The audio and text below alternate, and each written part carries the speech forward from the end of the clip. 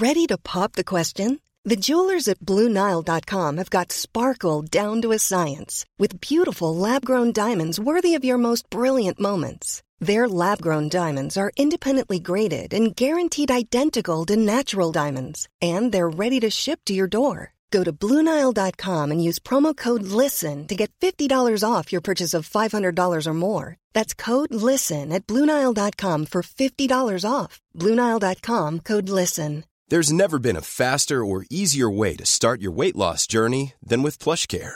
PlushCare accepts most insurance plans and gives you online access to board-certified physicians who can prescribe FDA-approved weight loss medications like Wegovy and Zepbound for those who qualify. Take charge of your health and speak with a board-certified physician about a weight loss plan that's right for you. Get started today at plushcare.com/weight loss. That's plushcare.com/weight loss. plushcare.com/weight loss.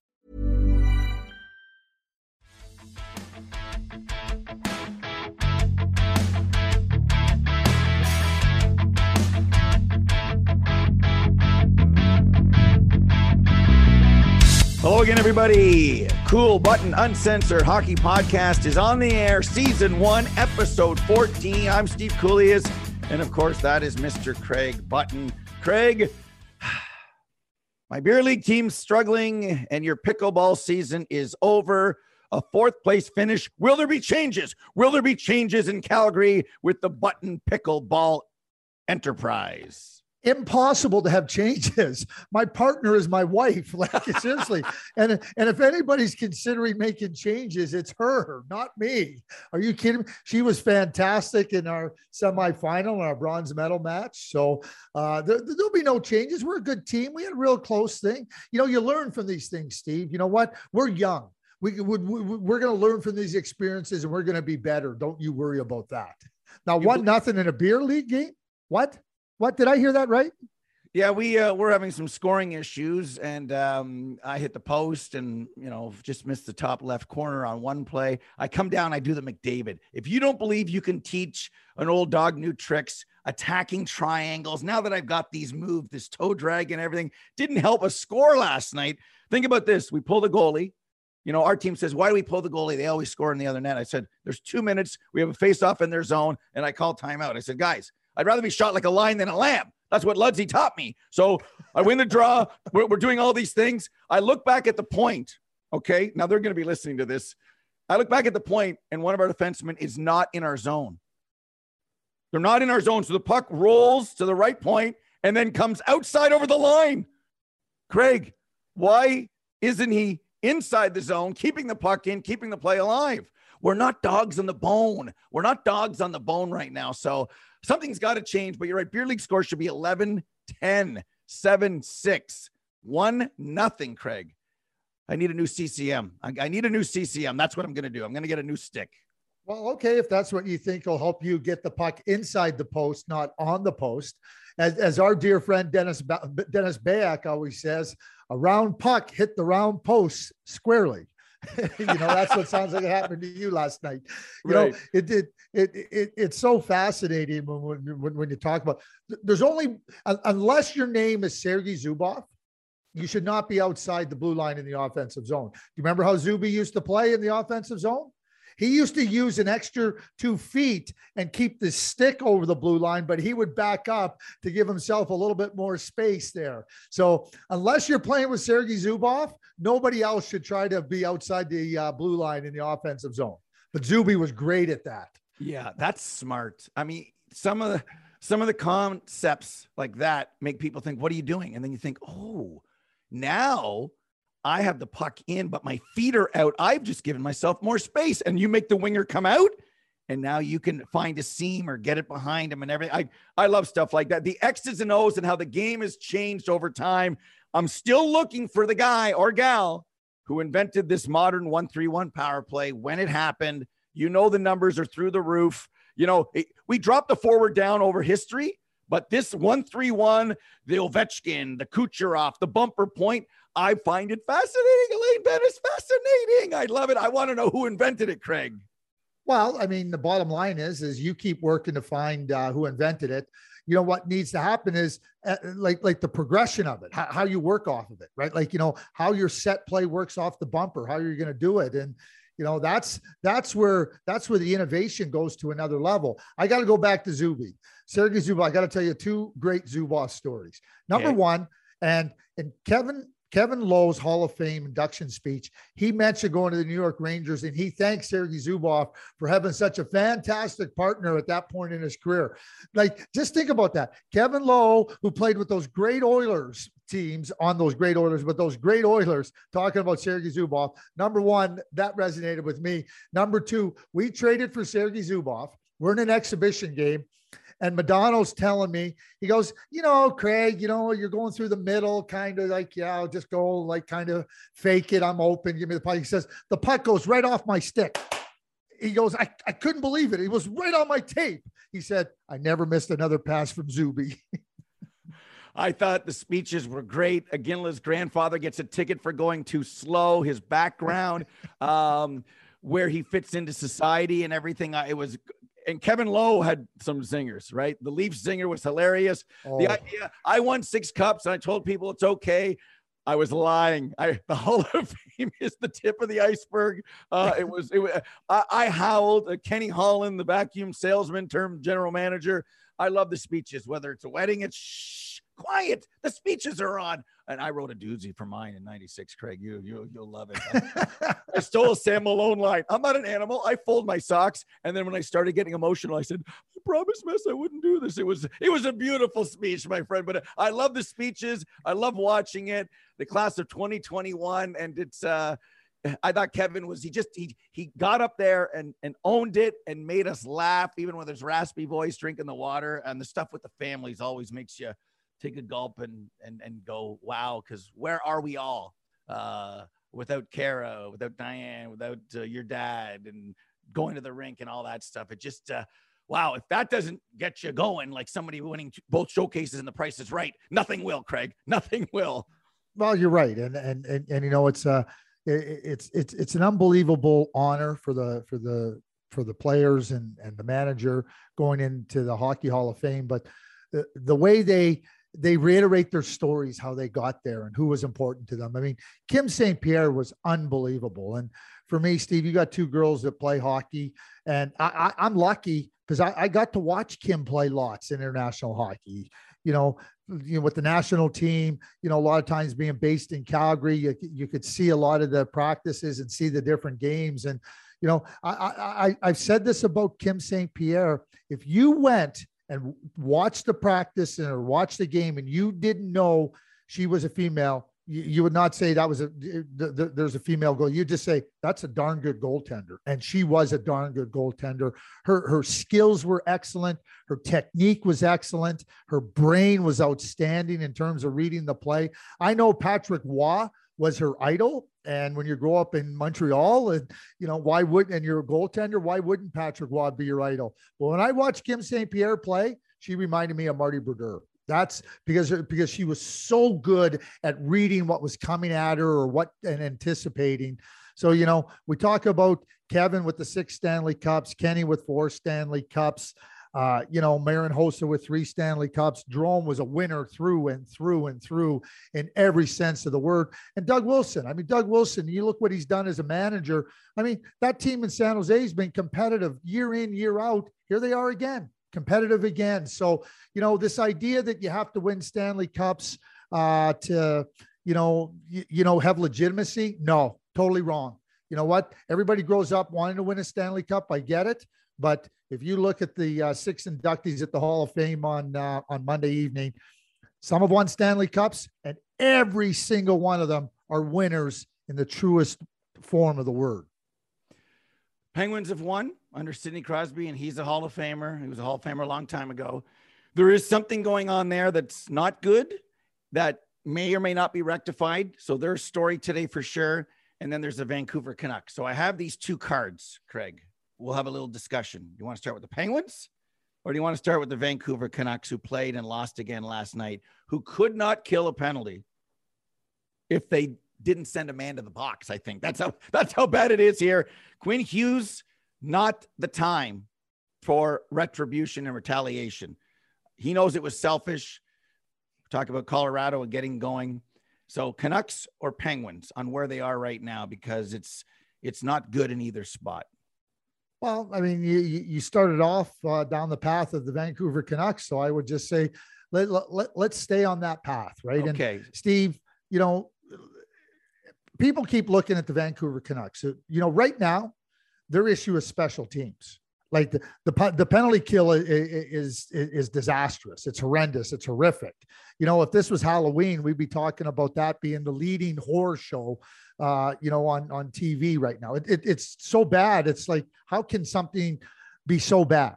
And that's under the domain of the coach. Penalty killing's under the domain of the coach. And it's simply not good. You think about all the offensive weapons they have in Vancouver. Why is the power play not so good? So if you're going to rely on those offensive players to be difference makers, the power play has to be something that goes. So you have the special teams that's awful. Then you have a blue line, poorly constructed. And until that blue line improves significantly in terms of player personnel, the team's going to continue to be middling. And middling right now might be raising the bar 2 notches for the Vancouver Canucks the way they're playing. It's not like they're playing terrible, because they have a really good goaltender and they have those good offensive players. Right now, though, the special team. How many times we hear about the special teams battle? I'll tell you what, the special teams battle for the Vancouver Canucks, they're whatever, for whatever. It's awful. It's awful watching it. Well, they're not as bad as their record in terms of talent. It's one thing. Whoa! Stop right there. You know what Bill Parcells said? Bill Parcells says you are what your record says. Okay. Don't you start with those little things. I am going to say that. I am going to disagree that they're at airtime at 5-10-2. There's not a 5-10-2. As bad as you think the right side of the blue line is, right? They're not losing games just 5-on-5, right? You talk about special teams, and you talk about the high-end skill that they're not going to kill penalties at 64% for the rest of the year. How do you know? I'm going to make a wager. I'm going to make a wager that they're not going to be at Commodore 64 penalty kill, that this team will improve in 2 areas with Pettersson and JT Miller and Quinn Hughes, Connor Garland, adding Ulrich Ekman-Larsson. I get it. I get there's been some marginal left side improvement. I know the right side that you talked about with Pullman, Hamonic and Myers, that Myers is better as a 6. He was up higher. So what I see here and what I believe going into the year was hoping they could get through with the back end, believing in their high end offense and believing in a power play that could save them. It hasn't saved them. The penalty killing has killed them. But if it's a stock and it's low now, I'm buying it better than 5-10-2. I don't know what the way the Ducks are playing, the Flames and everything else, if I'm buying it to say that it's a playoff team, because sometimes you dig yourself a hole that's hard to come out of. But I look at Elias Pettersson, and I don't see that guy that I used to see on the one-timer. I haven't seen him smile in 2 years, and things haven't gone well with COVID. And I don't get it. And ownership, and you've been there, and management, and the fan base gets on you. How do you stop the white noise? If you're Jim Benning and Travis Green, like Travis's face, like sometimes a face can say it all. Like your face now, it's saying, Steve, this is an excellent point you make, and I'm absorbing what you're saying. But I see Travis, and sometimes a coach goes from angry, like look at Rick Bowness. I know it's wrong, and we're going to make changes. He leaves, 26-second speech, and Dallas, they win 2 games in a row, 5-2. Now that's only 2 games, but he was confident, and he solved a mini problem, or guys who weren't scoring started to score. This, I see Travis as he's wearing it and feeling it. You've managed before. What do you say to ownership? What are they saying to you? Like, how long do you have to get to 500, NHL 500, Craig? Well, NHL 500 gets you nowhere. Just so, but they need to get there first. Well, I would say they need to. I think you've just answered your own question. You know what? There's a number of things that plague the Vancouver Canucks. Improving the blue line personnel is a longer, more involved process, and that's in the manager's office.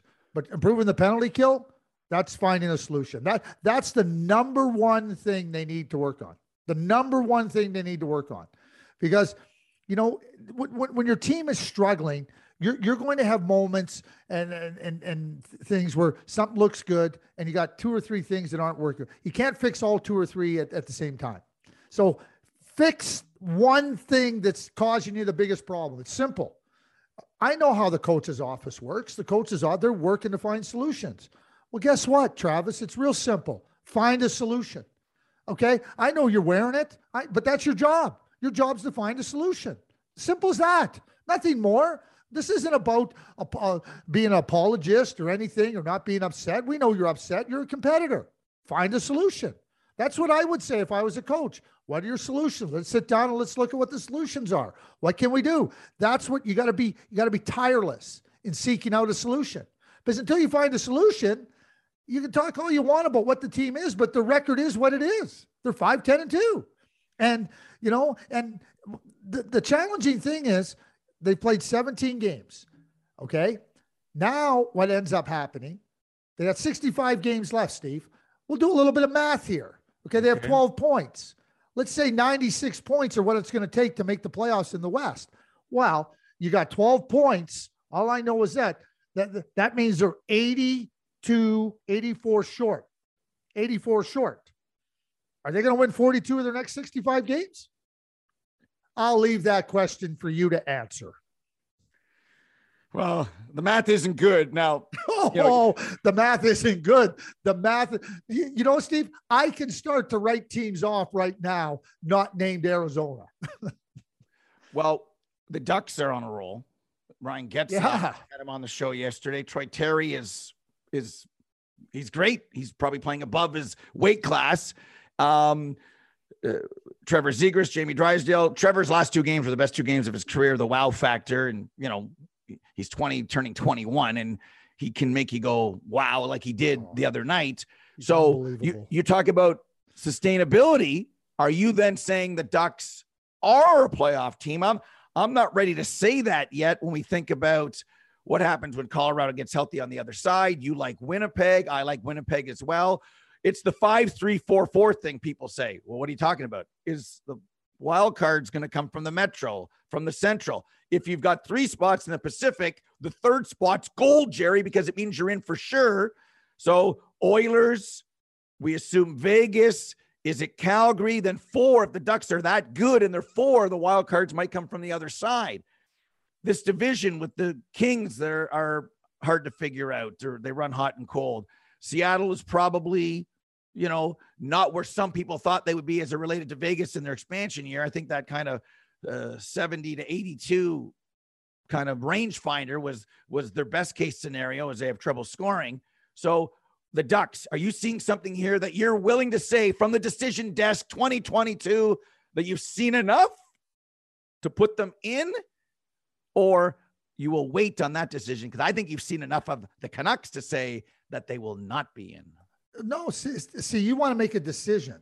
Yes, I but do. I like decisions. I'm doing the CNN John King math. It's too early in the night to make to say who the winner is. Okay, you like to press the button on the map. That's what you I like do, to and do. just say, here's how the math works. I work off the math. Okay. So like I just said to you, so if 96 points is the magic number, I'm just picking 96 because I think it's a pretty safe number to pick. Yeah. I ask you, well, like 42 out of 65 games, that's what the Vancouver Canucks have to win. I say good luck. That's all I say. Now, you asked me about the Anaheim Ducks. They have 23 points.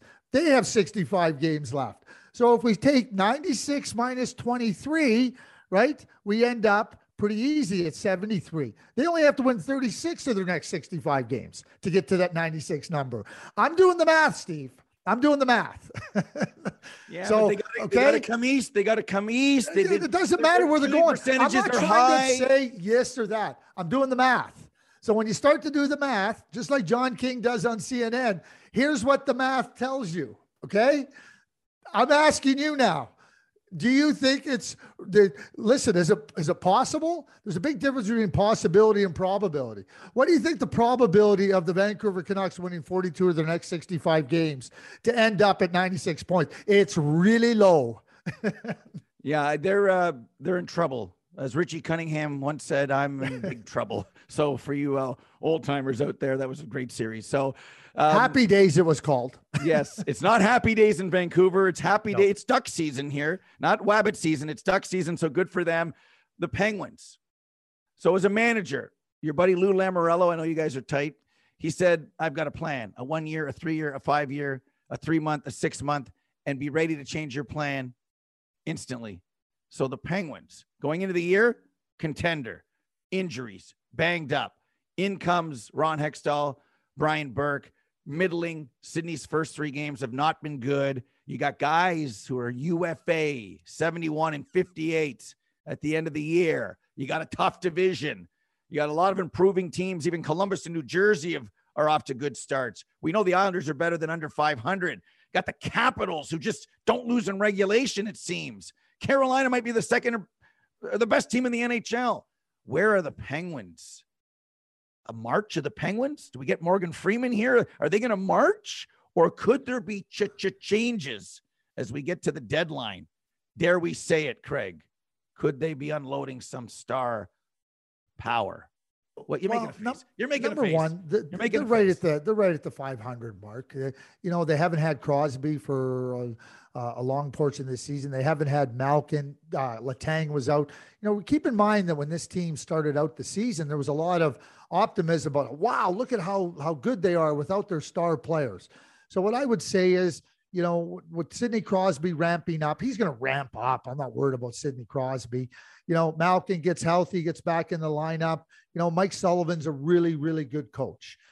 What I would look at with their team and say, okay, what's going to give us, I'm talking about from a manager's point of view, what's our strengths, right? What can we use more of to bolster our lineup and to give us a chance as we move forward here? Ron Hextall has an assessment time here with other players, not named Crosby, Malkin, or Letang. I can only tell you this, Steve. If the Pittsburgh Penguins get to the trade deadline and they're out of it, I can tell you this. I would imagine that Ron Hextall will be receiving a lot of calls. What would it take for us to get Chris Letang? What would it take for us to get Evgeny Malkin? And as it should be. That's exactly how it should be.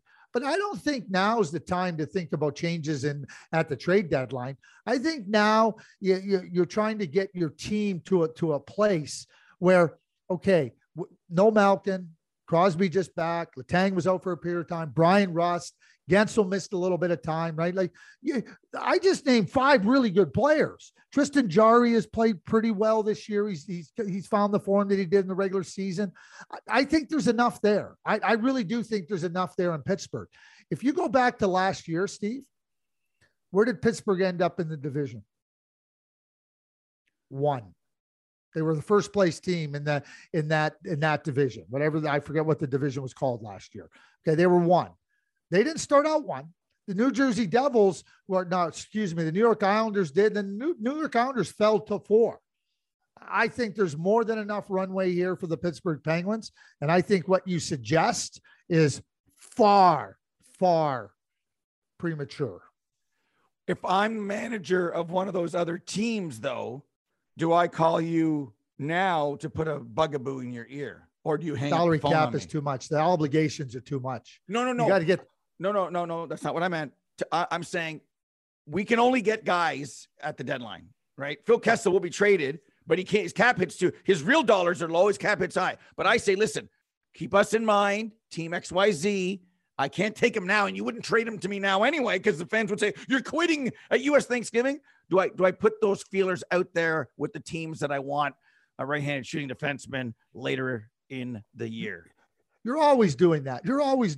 I always joke, Steve, as a manager, when your team is struggling, the other managers around the league, you're like, think about this. You're in the middle of a lake and a storm comes in. It's a big lake. It's Lake Ontario, right? And a storm comes in and the water's getting up over your head, right? And that's where the Pittsburgh Penguins, you're still good. You can see, you can see the horizon, you can see the shoreline a little bit, but you're not. And all the general managers are all there. Hey, Ron Hextall, how you doing here? And here you go. Here's a life jacket, right? You go, oh, geez, thanks, Mr. GM. Now I got, hey, Ron, here's some floating devices. This will work out really good for you. And Ron's going, geez, thanks. He puts on the life jacket. He takes these floating devices and he starts to realize, wait a sec. These things are loaded with lead. I'm sinking down to the bottom of the lake. General managers aren't in the business of helping out other general managers. And when your team is struggling, what looks like a life jacket, it's usually an anchor they're throwing you. They don't care about you. They care about your own team. So what I would tell you, Steve, is, yeah, you're making those calls. You're saying, hey, just so you know, Ron, it starts off with, oh, I know how you are, Ron. Like, that's got to be tough. Yeah. And just so you know, if you're interested in trading Letang, we'd be interested.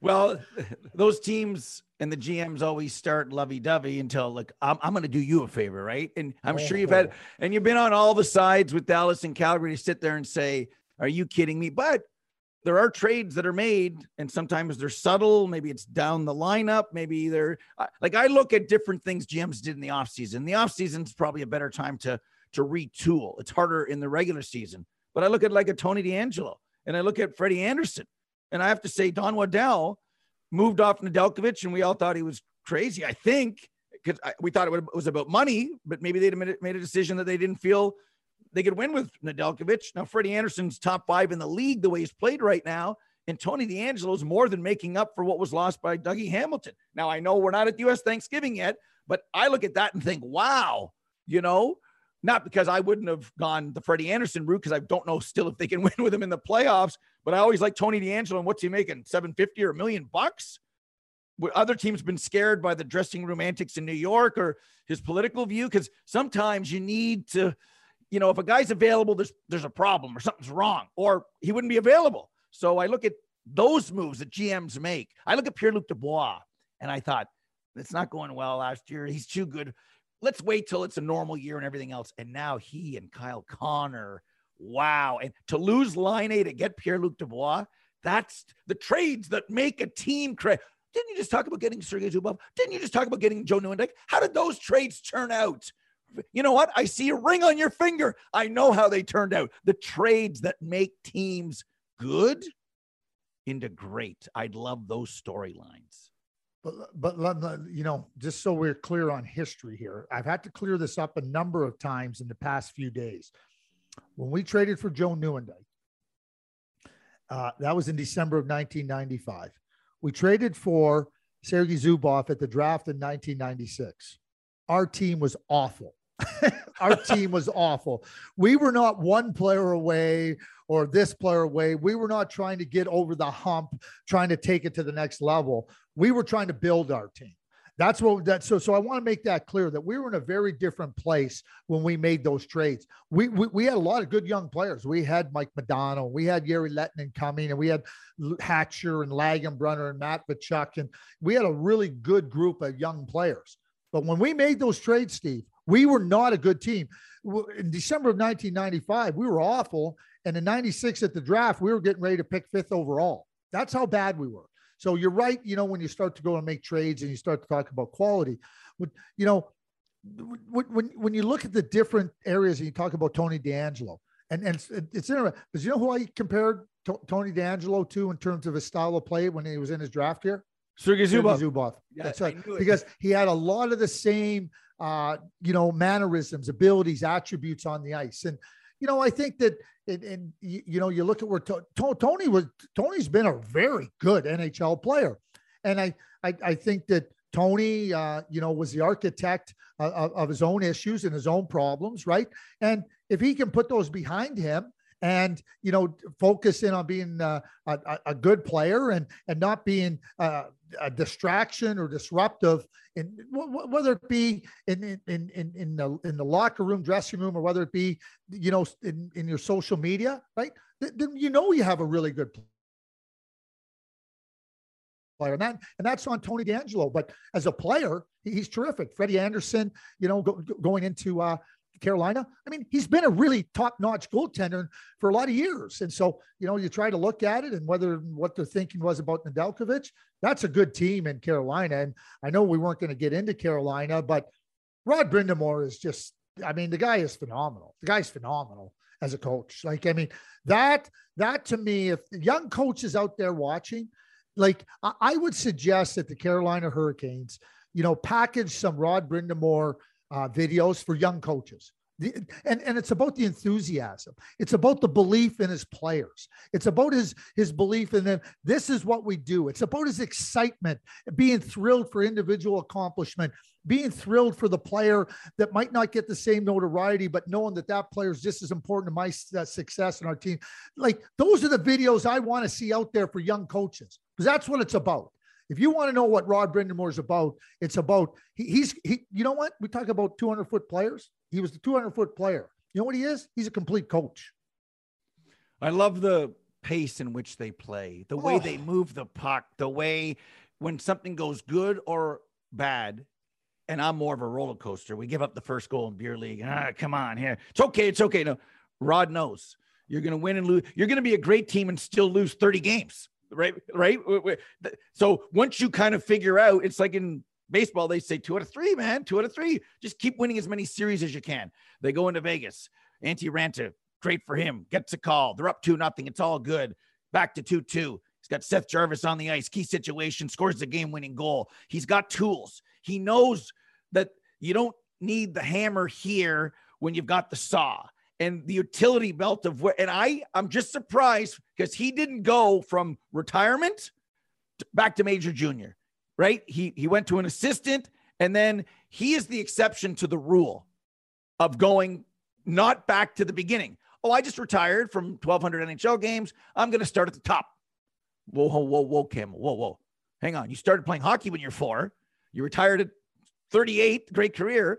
Now you're 4 again, learning to scout or draft or manage or the cap and everything else. But Rod was able to do it for a lot of different reasons. Don't use Rod as the rule. He's the exception. And that's what makes him exceptional, in my opinion. And this team and the way they play, they're sexy.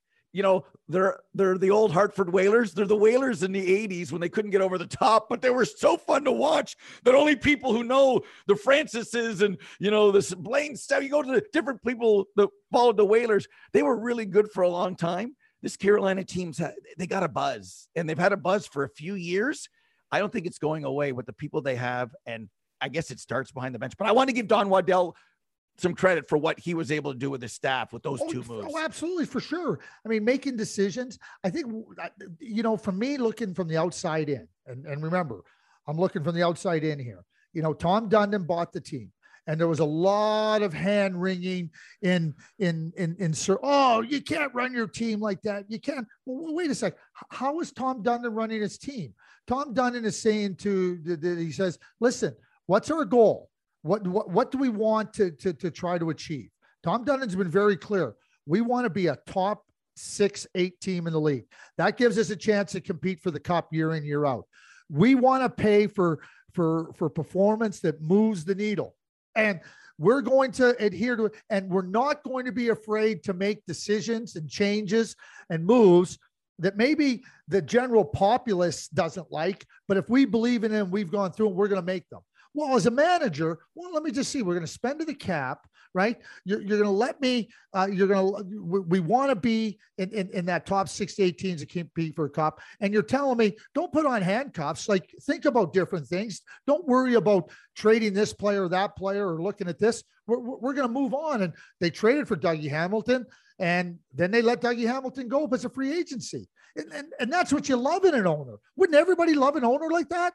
But of course, he comes in and everybody wants to judge a book by its cover and everything. And so Don Waddell and Tom Dundon, along with Rod Brind'Amour and the rest of the group in there, they've done a really good job. All starts at the top, Steve. It all starts at the top. So, and when somebody buys a team, they get to do whatever they want. They get to do whatever they want. It's not up to what, there's not a handbook that says, oh, you bought the team. Okay, now these are the rules you have to abide by. You know, like, don't be making any trades that the general populace, that the consensus doesn't agree with. Like, you know, go for it. And that's what he does. He's got a great attitude of going for it. Yeah. I called them sexy on the air, and then they use that as their slogan. I said, the Carolina Hurricanes they're a sexy team. They liked it. Boom. It became their motto for a little bit. So no Sazich my way, but it's good flattering. They use that as a little slogan because they are a very sexy team. Some bits and bites here. PK Subban on Sammy Blais, skate on skate, and knee on knee. And when we were in television together on both stops at the Score and TSN, I thought we did a very good job on analyzing the trolley tracks, moving off them, sticking out a leg, and analyzing whether something was legal or illegal, because it's tough, because there's a penalty on the play, there's a hurt player, and we've had two of them this year with Drew Doughty and now with Alexander Barkov. So I don't want to put words in your mouth about what you saw, and you've been in the managers' meetings. Fans always yell, he got him in the knee, he stuck out his knee, and then we look and we get rid of the white noise and say, no, this is a body check gone wrong, or at least how I saw it. And I guess the league did. That doesn't make me right, but where are you on past knee on knees and how the perception of the Doughty Barkov things have gone this year? You know, there's a fantastic resource out there for everybody. It's called the NHL Video Rulebook. Oh, that's wonderful. You know, go on NHL.com and you can find it, or Google it. They do such a fantastic job of trying to, show you visually what a penalty is. You know, you can read the rule book, right? But they've taken it to another level with the video rule book. And I would suggest that everybody, so we see things and we know how fast the game is. So there's no sense in talking about, well, the game's fast. Really, thanks for telling us that. You know, the sun rises in the east too. Did you know that? So now, you look at it and there's incidental contact. Like, there's times when there's collisions and you go, wow, how'd that happen? But you know what? There's a place in the rule book for incidental contact, right? Like where it's unavoidable. And, certainly, the Department of Player Safety and Hockey Ops look at these things. So, you look at the play with Hakanpää on Doughty, right? And then the Barkov play. I mean, Hakanpää got a 5-minute major. They reviewed it. The Department of Player Safety said, you know what? We don't think it deserves supplemental discipline. Okay, that's fine. Like, they look at it. So paid a price on the ice, 5-minute major. Not every 5-minute major ends up in supplemental discipline. So let's keep that in mind. It's unfortunate when players get hurt, right? And we know that. I'm going to go back to something, though, that I really, you talk about bits and bites. So we talk about that. See, there's going to be shoulder injuries. There's going to be knee injuries. And we know how to deal with them for the most part. We're still very much trying to learn how to deal with concussions. I mean, it's a continuing thing. And when I read about Bowen Byram, what he's gone through, and two, blows to the head, like Steve, I'm adamant, I am not wavering ever. I think every hit to the head, whether it be accidental or not, needs to be meant. Like, quite frankly, with at least a 10-minute misconduct, like they do in the IIHF, and if it's done like a game misconduct, and then let hockey Department of Player Safety deal with it. And the reason I say that is, and I know some are accidental, I want the game slowed down to a certain extent when it comes to player safety. And, when you're coming to deliver a hit, I'm putting the onus on the person delivering the hit. That's who I'm putting the onus on. So I don't care what your body posture was. I don't care what your intention was. You got to be in control. And when you make contact with the head, that makes you in violation. Now, to what extent that violation is, I think at a minimum, it's 2 and 10, like the IIHF rule for head contact. To me, again, we've had lots of knee injuries over the years, some obviously more serious than others, but when we're dealing with the blows to the head, that's a problem. When I read about Bowen Byram, who I know, and he's a brilliant young player in the league, he starts talking about his career and he's 20 years old. Sorry. We got to, and I am. And people say, oh, Craig, you're beating the drum again. Guess what? This is one drum I'm not going to stop beating ever. I'm going to keep beating on it because I think it's necessary. Well, you know, right now your fellow managers aren't ready to change a rule that allows full body checks that include head contact. Like, we as a league aren't there yet, the way you talk about the IIHF, and they'll probably look at you and say, some would say, I agree. Some would say, how do we legislate it in? And others would say, how are we going to make all of this possible on every check? Because there's a lot of head contact. Head contact is still legal in the NHL. If it's just picking a head, elbowing a head, shoulder to head, those are easy. It's the other stuff that I don't disagree with you. Ken Dryden said a few years ago, everything to the head, gone, penalty, and the severity would lead to a suspension. Then you got to legislate it, right? Then you got to say, oh, what if I run into Chara? Chara stands there, I run into him, head contact. It is, because I come up to his logo. So on the easy ones, it's easy. On the harder ones, it's 50 shades of gray, isn't it, Craig? Well, good. I want to take the gray and make it black and white. I'm not afraid of that, Steve. I'm not. You just said it. There's still allowed legal contact to the head. Yep. There's the problem right there. I don't want to hear how hard the solution is. I want the solution. I don't want to hear how hard things are. I don't want to hear, oh, how are we going to do this? Or this is the way it used to be. It's not the way it is anymore. We know a lot more about head contact and everything. I'm not talking about somebody running into Daniel Chara. I'm talking about players delivering body checks. And you know what? If you know you're going to be out for 2 and a 10 at a minimum, I'll tell you what, you'll slow down. That's how I feel about it. And I think it needs to be legislated long time ago. And why we're waiting, I don't understand it, and I'm never going to understand it. You know me, I think every rule should include a 2, a 4, a 5, a 2 and a 10, have options. We can't do it middle of the season, but there's going to be a March meeting coming up, right? So maybe Craig presents at the March meeting. So you mentioned slowing down. Unfortunately, we have to slow down and come to a stop. This has been another edition of the Cool Button Uncensored Hockey Podcast. Until next time. Be well. Be safe.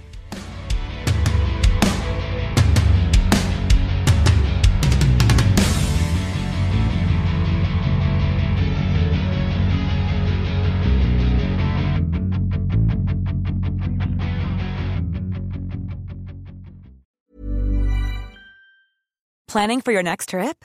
Elevate your travel style with Quince. Quince has all the jet-setting essentials you'll want for your next getaway, like European linen, premium luggage options, buttery soft Italian leather bags, and so much more. And is all priced at 50 to 80% less than similar brands. Plus, Quince only works with factories that use safe and ethical manufacturing practices.